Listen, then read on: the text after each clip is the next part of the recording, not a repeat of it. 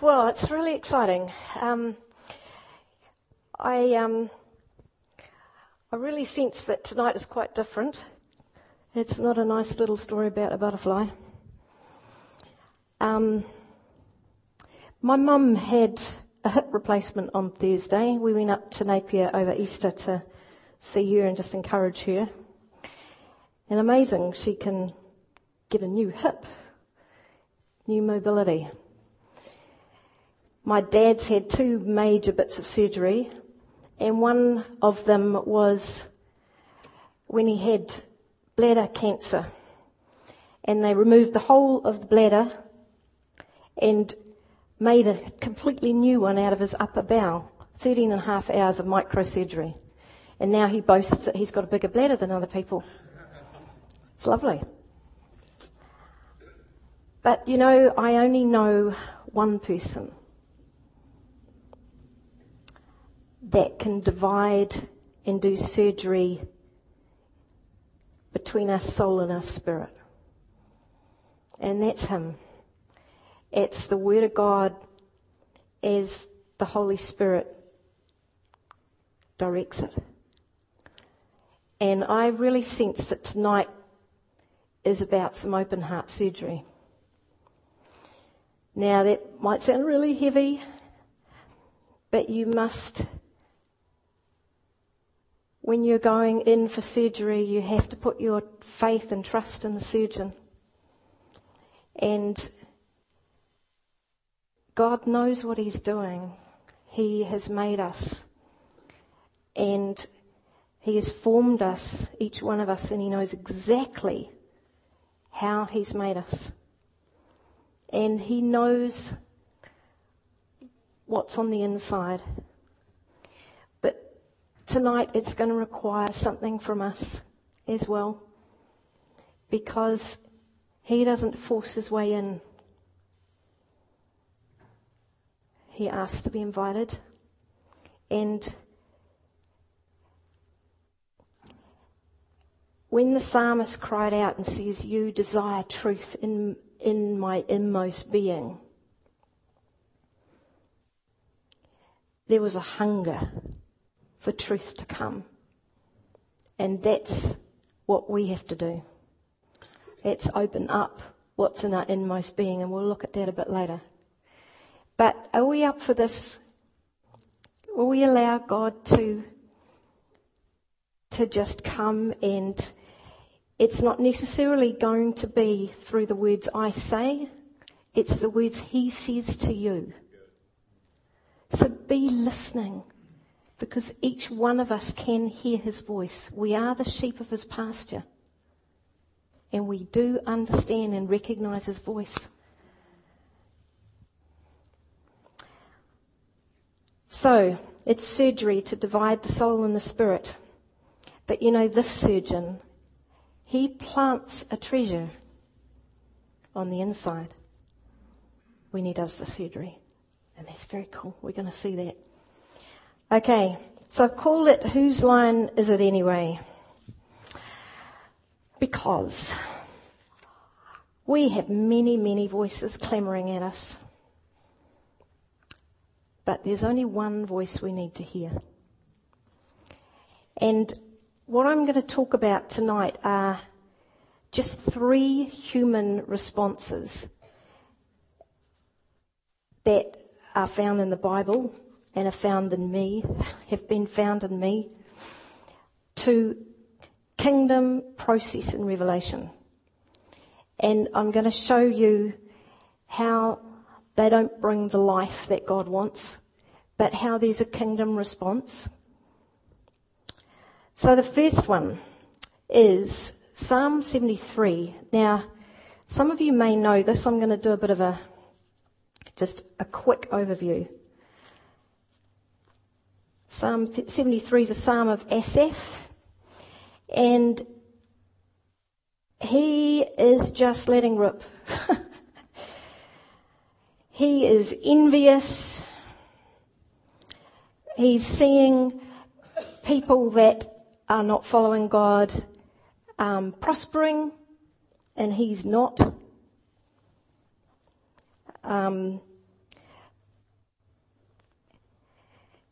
he's seeing that they don't get into trouble, but he seems to get into trouble all the time. Troubles come to him. And he sees they're very proud, and he's getting himself really worked up because he's so busy comparing himself. And he's getting overwhelmed with self-pity. I think we've all been there. And verse 16 says, "But when I tried to understand this, it was too great an effort for me and too painful. For my heart was aggrieved," it says in verse 21, "embittered and in a state of ferment, and I was pricked in my heart. So foolish, stupid, and brutish was I, and ignorant. I was a brute beast before you." And this is what happens when we try and figure things out with our natural mind. And we get trapped in this thing of comparative thinking and of trying to work out how to sort our life out. I used to do it a lot when, especially when the children were little. I sort of had this idea that if only we had more money, I'd be able to raise the kids better. Or if I didn't have to work, I'd be one of these ideal, perfect mums that knew exactly what to do with their kids, and their kids would just be so obedient and just do everything perfectly. And I was full of if onlys. If only I did this. It's because I'm not doing that. It's because I must be doing something. What am I doing wrong, God? My kids just disobeyed me. What am I doing wrong? I used to get myself so worked up and in this state of a brute beast. It just doesn't get anywhere. And I've come to realize that living in the realm of the natural mind might see the easy way, but man, it's a hard way to live. Because once you've tasted of living in the Spirit, the natural way is really hard, because you have no resource. Everything comes from self. Your whole perspective and frame of reference is self. And it produces this death, this bitterness that comes in and around us, and we're constantly trying to figure it all out. So the question I want to put to us all, do our thoughts, does your thoughts, do my thoughts ever dwell on comparing my life with others or wishing that I had what they have? Do I struggle with trying to make my life better? Do I struggle to understand what God's doing? I think if we're honest, we've all been there. But this is a natural human way. But in this psalm, it shows us something. And these are the little bits of treasure that are going to come to you. The kingdom solution is to run to God, to trust him and make him our refuge. It says in verse 17, until I entered the sanctuary of God. So he was saying it was all too painful for me, too much effort until I went into the sanctuary of God. You see, what happens in that place is that we have a complete and utter change of viewpoint. So instead of looking here around at everything, we're looking here down. And God gives us his sight. And actually everything comes into alignment. Verse 25 says, whom have I in heaven but you? And I have no delight or desire on earth besides you.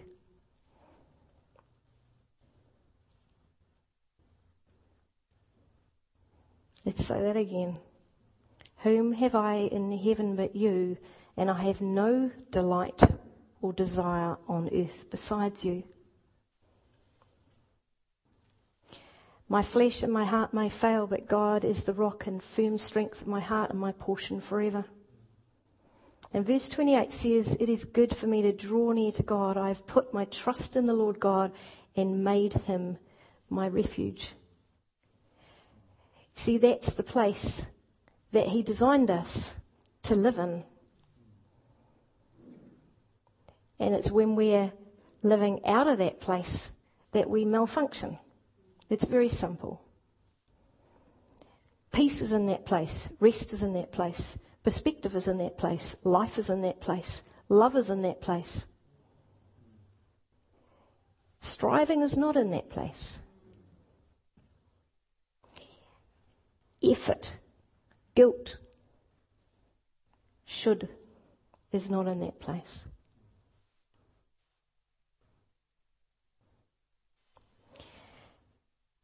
The next one, calling the shots.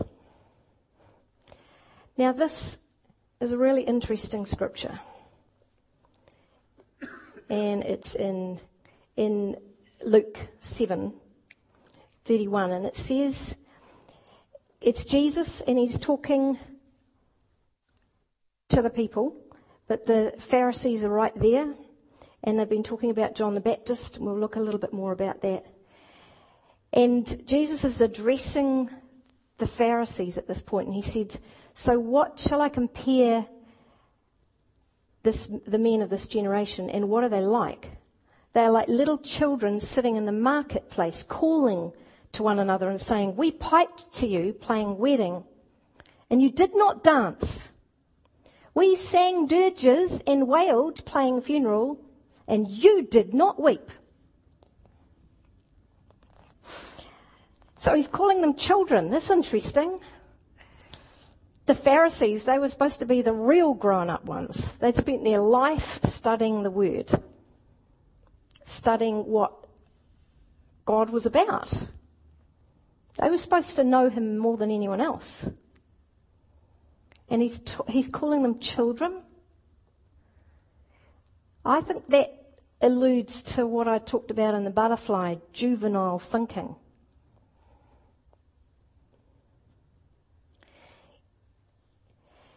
They were obsessed with calling the shots. They complained when God didn't dance to their tune. They criticised whatever tune God was calling. Because they expected the kingdom of God to look and function in a certain way, they missed it completely. And it's easy to say, well, that's the Pharisees. But I think it's actually about a deep-seated need to be in control. Deep down, we want to be in charge. We want to fix things and we make sure it's done right.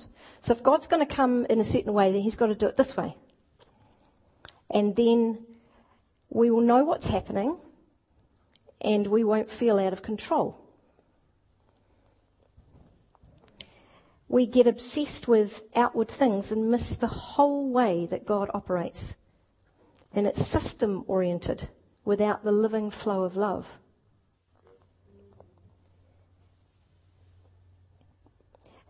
God had to do a major humbling on me, again in parenting. And I had to be made aware by him that I had been busy trying to change behaviour so much that I'd missed the needs that were being expressed by the behaviour. And this, I can't begin to go into it, but it was a major, major thing. Because I was doing the best I knew how, but I missed it. I blew it badly. And my whole world fell apart completely. But you know, what he did in that time was he just said, you have to love. And he showed me how to love in a way I thought I loved. But my love ran out real quick. And my sight was still on the outward manifestations of what I saw in behaviour. And I found it really hard to love when stuff was coming back at me. But in that time, he said, you need to love. You need to keep on loving. You need to keep on planting love, small acts of kindness, words of encouragement, no matter what comes back at you. And in that time, I had to run into him. I honestly had to run into him. And if you'd asked me where I spent my time in my head at that time, I was here. This was God, and this was his chest, and my ear was on his heart. I had to be there. I had to soak in his love for me. Otherwise, I would not have had love to give. And through that whole complete changing of my way of operating, relationships were restored. But you see, I thought I knew it. I thought I knew the way things were to go. I'd read the right books. I'd been told this and that by certain people.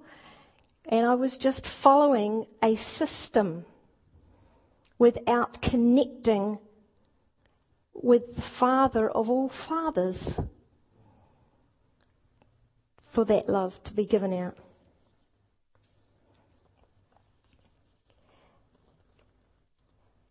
There's this thing that happens when we gaze upon him. We know it happens. When we gaze upon God, we are transformed into his image. It is a natural consequence of gazing on God. But do you know what happens when we stop gazing on God? We start living up to an image. And there is no life in that. It is about performance. It is about not letting the side down. It has no life of God in it. It has no life from the Spirit. When we look at the surrounding passage, it reveals the way that God had planned for the Pharisees to enter into and understand the revelation of the kingdom. Let's look at this. Luke 7:29-30. And all the people who heard him, even the tax collectors, acknowledged the justice of God in calling them to repentance and pronouncing future wrath on the impenitent, being baptized with the baptism of John. God had always planned that John would go before and prepare the people for the kingdom of God to be established.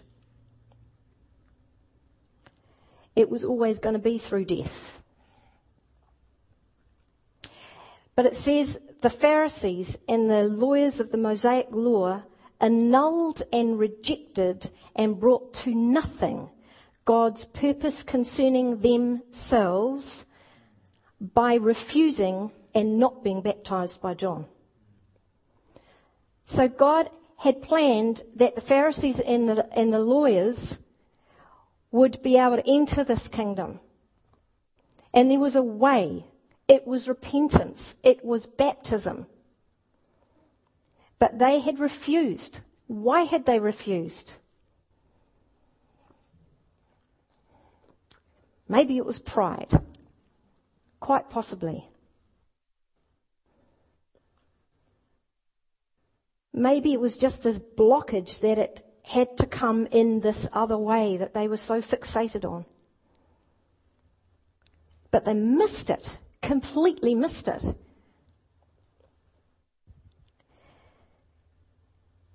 The Pharisees refused to humble themselves, and they took the position of standing back and criticizing instead. And that will always be the case. if we don't humble ourselves and do it his way, we'll stand and criticize God's way. When we think of baptism and the baptism of repentance, it occurs to me that we think of this as a one-off event. But I found out some really interesting thing through probing a little bit more. Mr. Vine, he explains the true meaning of the word for baptism, which is baptizo, by referring to a recipe. I love that. From 200 BC. It's using that word in contrast to another word called bapto.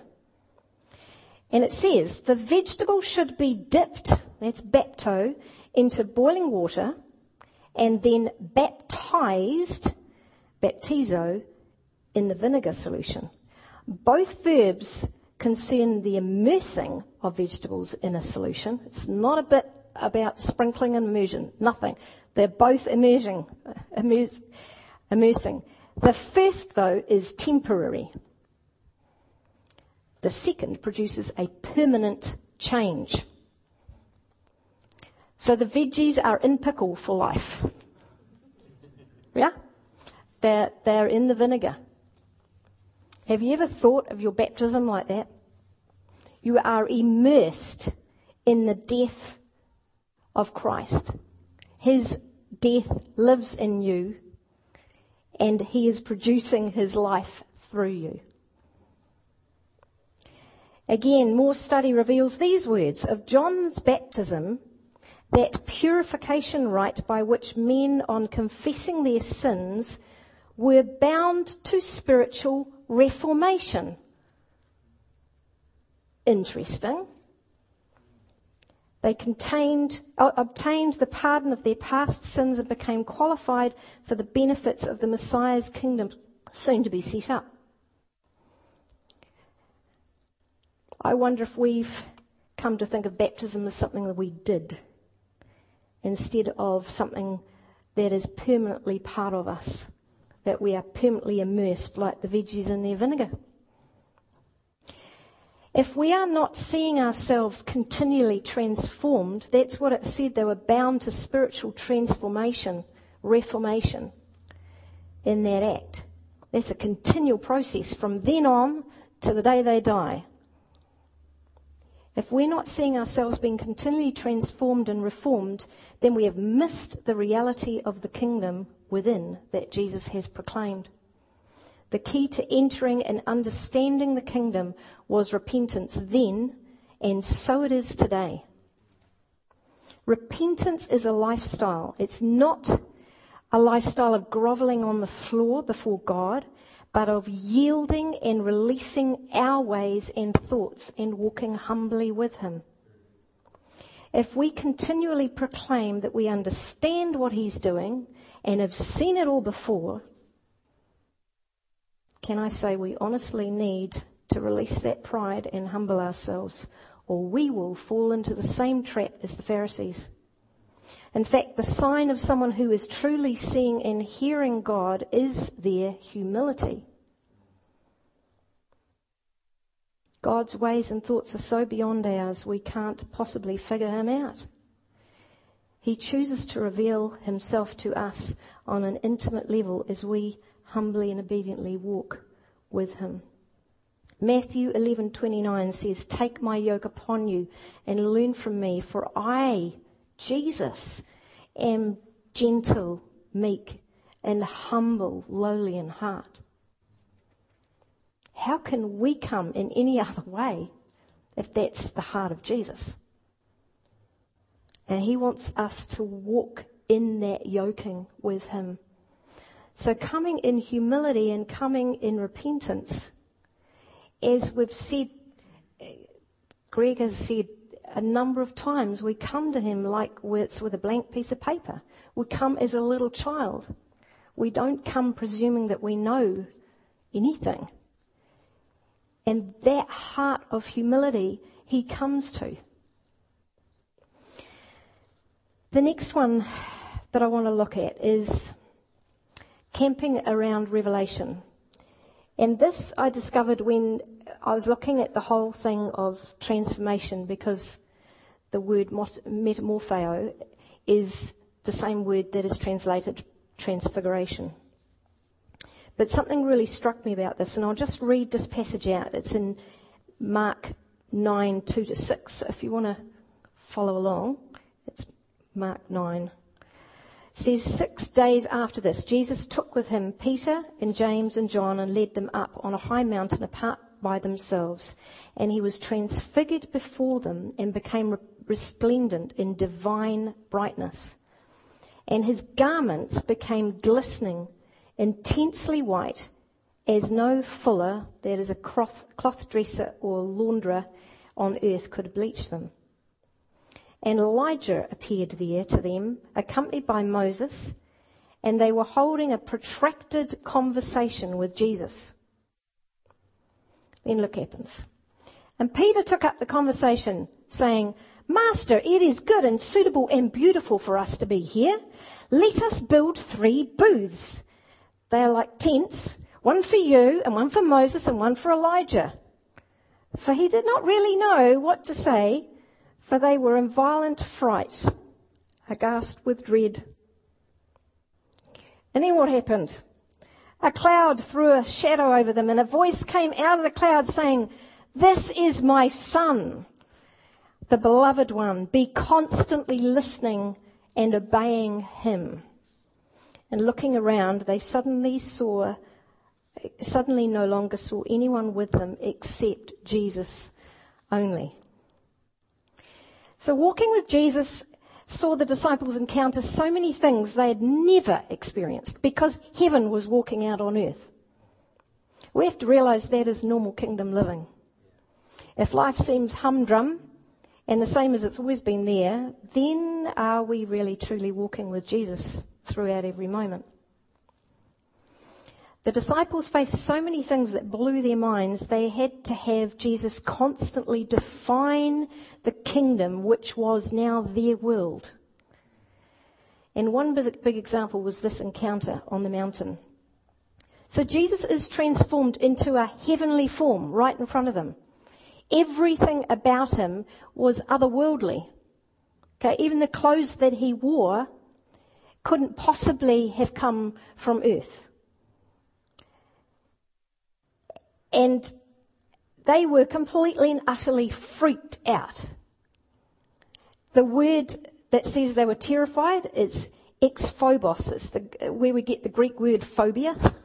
They were like majorly freaked out.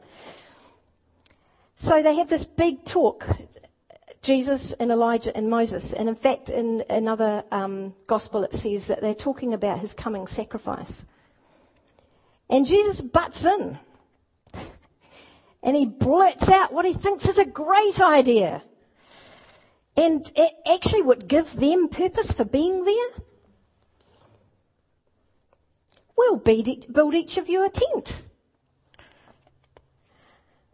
And when we read this, we think, man, that is ridiculous. How can you possibly build a tent that's going to be like a natural shelter for people that have just come from heaven? You know, how can you contain God? But you know, this is actually a natural human response to kingdom revelation. We want to keep this wonderful thing. We want to make it stay. We want to define it and reproduce it. God turns up. How can we make that happen again? I think it was the song. We'll use the song again. I think it was the way we had the lights. We'll do that. No, I think it was the guest speaker that we had. We'll get him in again. Really?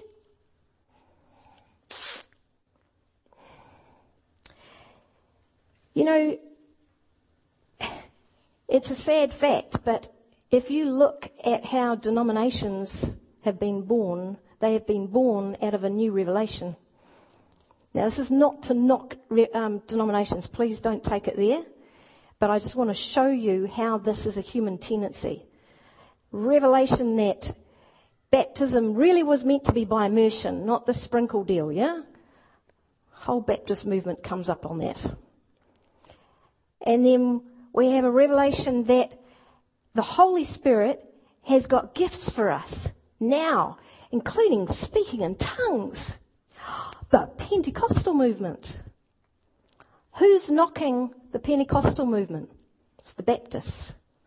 So it's always the previous revelation that's camped is knocking what the new revelation is. It is just our human nature.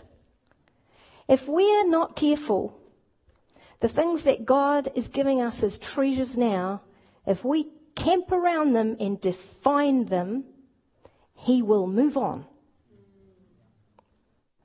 We must realize that God does not camp. He wants people that will move with Him. It's not about containing Him and reproducing it. It's about Him. The revelation through the transfiguration was not meant to be about containing that in any way. Because what did the Father do when that happened? He came immediately and He confirmed that Jesus was His Son. And what was the direction? He didn't even answer the let's build a tent. He said two things. He said, continually listen to my Son. Continually obey my Son. That sounds like an instruction for walking with, doesn't it?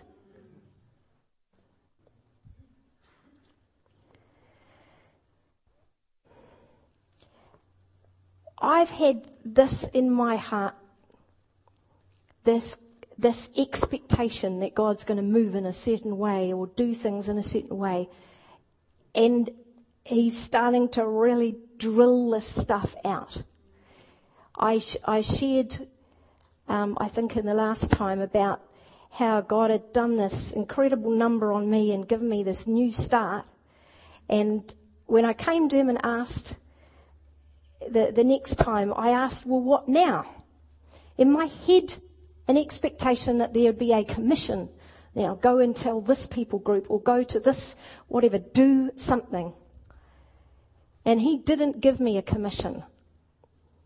He said, you will go where I go, you will see what I see. That is a process. That is a walking with. That is a kingdom perspective. And it's just like David Pearce said this morning. He had exactly the same thing when he was called in from the corridor. What, am I going to be a church planter? This great prophet is speaking out these words. And the man of God said, I see you are a friend of God. That's relationship. That's walking with. Do we have our eyes on that? Or do we have our eyes on what we're supposed to do?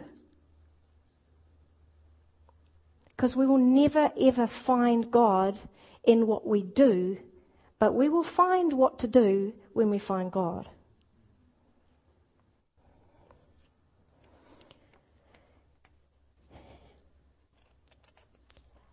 You know, as I pondered this story with Peter, and I, said how ridiculous he was, I looked again though, and I thought, what happened next? Father came with this. He ignored Peter.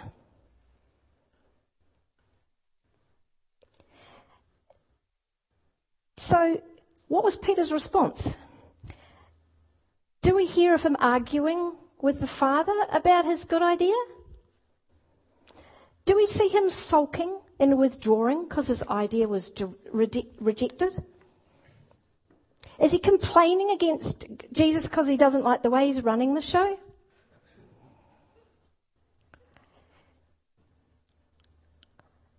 So I got checked in my spirit. Before you ridicule Peter, Sandra, have a look at your own heart and see how you respond if your good idea is ignored or your good idea is rejected or even rebuked. What's in your heart? You see, this heart to submit to what God says, to be corrected, and admit humbly that we don't have all the answers is what Jesus chose to walk with and what Father is calling us to. The very things that we feel so strongly about are the things God is requiring us to let go of so that He can bring His definition into every inner place in us. This is the process of transformation. That's what it is. So don't be surprised if you're feeling that pricking and that sense, yeah, that's me. As with Peter, he's saying to us, this is my beloved Son. Continually listen and yield and obey. Don't try to confine or contain or even explain what you see. It's of the spirit and heavenly realm and can't be defined. It has to be lived. Walk with me. This is what Father's saying. Walk with me, cultivating your ears to hear Holy Spirit and submit in obedience to Him as He leads you. So this is what I see is the core. This is the treasure. We've seen what it's not. But the call of God is for us to walk intimately with Him. And the level of intimacy, I don't think we have even imagined. But He wants us to open up. You see, we open up to Him and He opens up to us. Let me show you. Psalm 51:6 says, behold, you desire truth in the inward parts, and in the hidden part you will make me to know wisdom.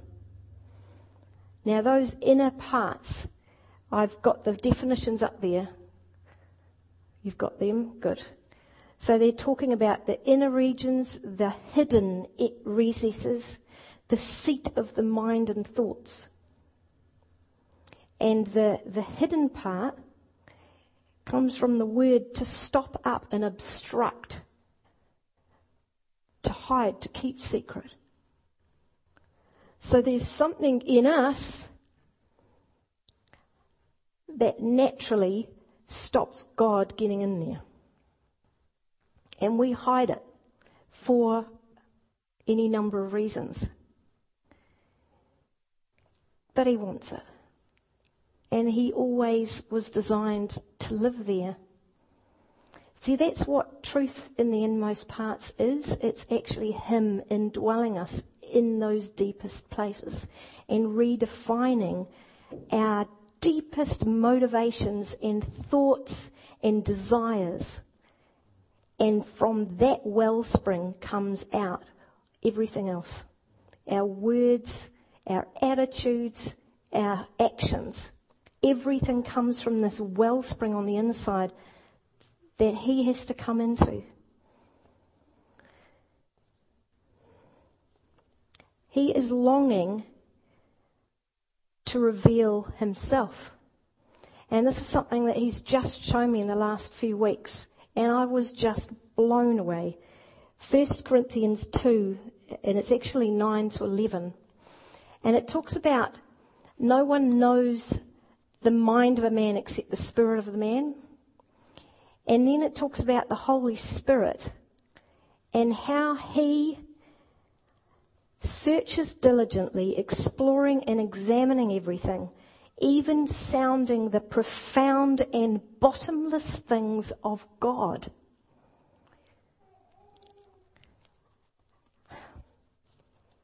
And then it goes on to say that Holy Spirit lives in us and reveals that to us.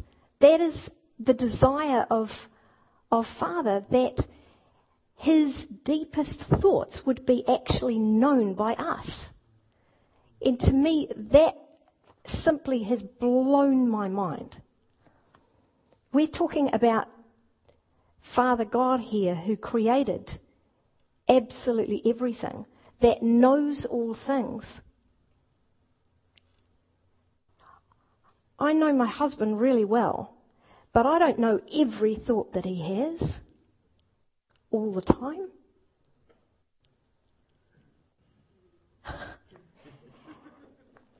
And yet, Father is wanting us to know his thoughts and the deepest purposes and desires in his heart. Now that is an intimacy on a level we don't know of on earth. And yet it's what we're made for, to walk with him. That was Adam and God in the garden, sharing everything. And there's this longing in God that is the greatest longing I have ever felt. That is calling us to this. But we need to let him into our inmost parts.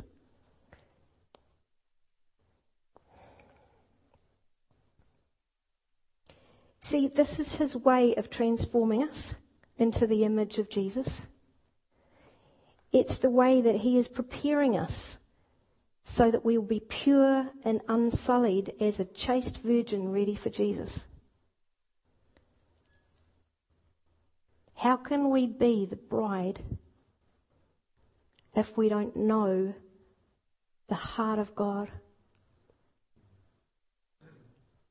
If we have got lofty thoughts still in our hearts that raise themselves up, how can we be the bride of Christ if we don't know Christ? And if he is not formed in us, how can we work in partnership with him as he plans? We will get married, and we're not just going to be a figurine sitting next to him. He has chosen that we will walk with him and we will operate with him. This is not just going to happen in a flash when we get to heaven. I always thought that was it. We'd see him and we'd suddenly just be perfect. Yes, but no. Because he is preparing us now. We are being given these garments to put on now in preparation. And he is right here, and the way is to walk with him every moment of every day. So this takes it out of the realm of a Christianity that you kind of tack on. It's inconceivable that the bride of Christ would have that kind of casual relationship. But it is totally and utterly his desire that we don't come in and go out, that we actually walk with him every moment of every day. And this is the thing that I am finding. I used to feel sometimes God was there and I was here. But as he's doing this in me, and so much of it is, it's not that I'm trying to believe this and I'm standing on the word. It's submitting under him and seeking him and hungering after this. But to me, it's now inconceivable that God is there and I am here. He is here. I am one with him. And he is my treasure. He is my treasure. To know his thoughts is the thing that I wake up to and I want. To know God's thoughts. What are you thinking today?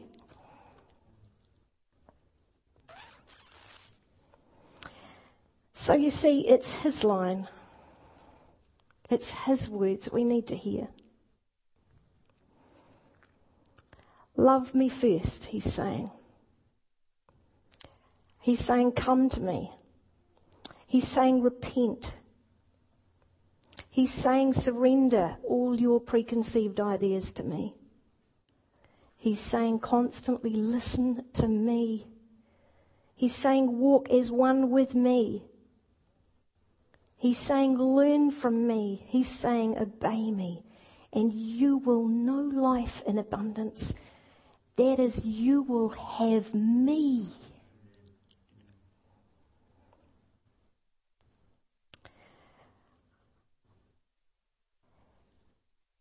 So he's longing to reveal these things so we will literally come to know his very thoughts, desires and purposes. Can we come together? Can we listen for him together? Because this is not about one person. This is about his body. And he has so much that he wants to show us. And he's longing to show us. And each one of us has got that life to give to the others. But can we listen to him? Can we just listen to him?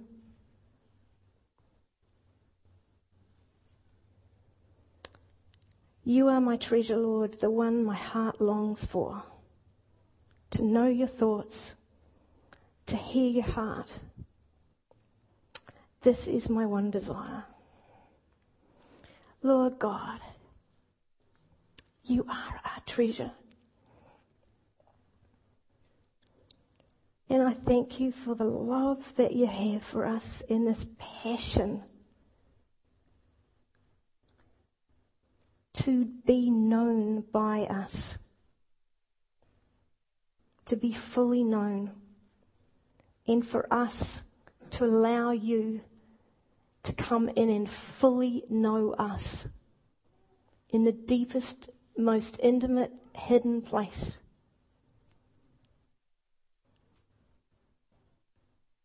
Lord, we want to come. We want to come to you and draw near.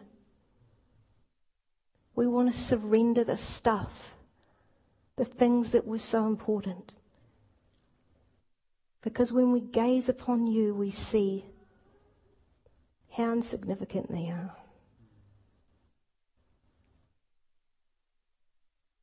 You are our refuge, you are our strength and our source. So Lord, just as we meditate on your word and allow your Holy Spirit to touch us and speak to us, each of us individually, we want to bow our hearts. We want to bow before you and surrender. We want to draw into you and hunger after you more and more. That you would have your way in us. That you would come and take up permanent residence. Permanently. That we would be immersed in you.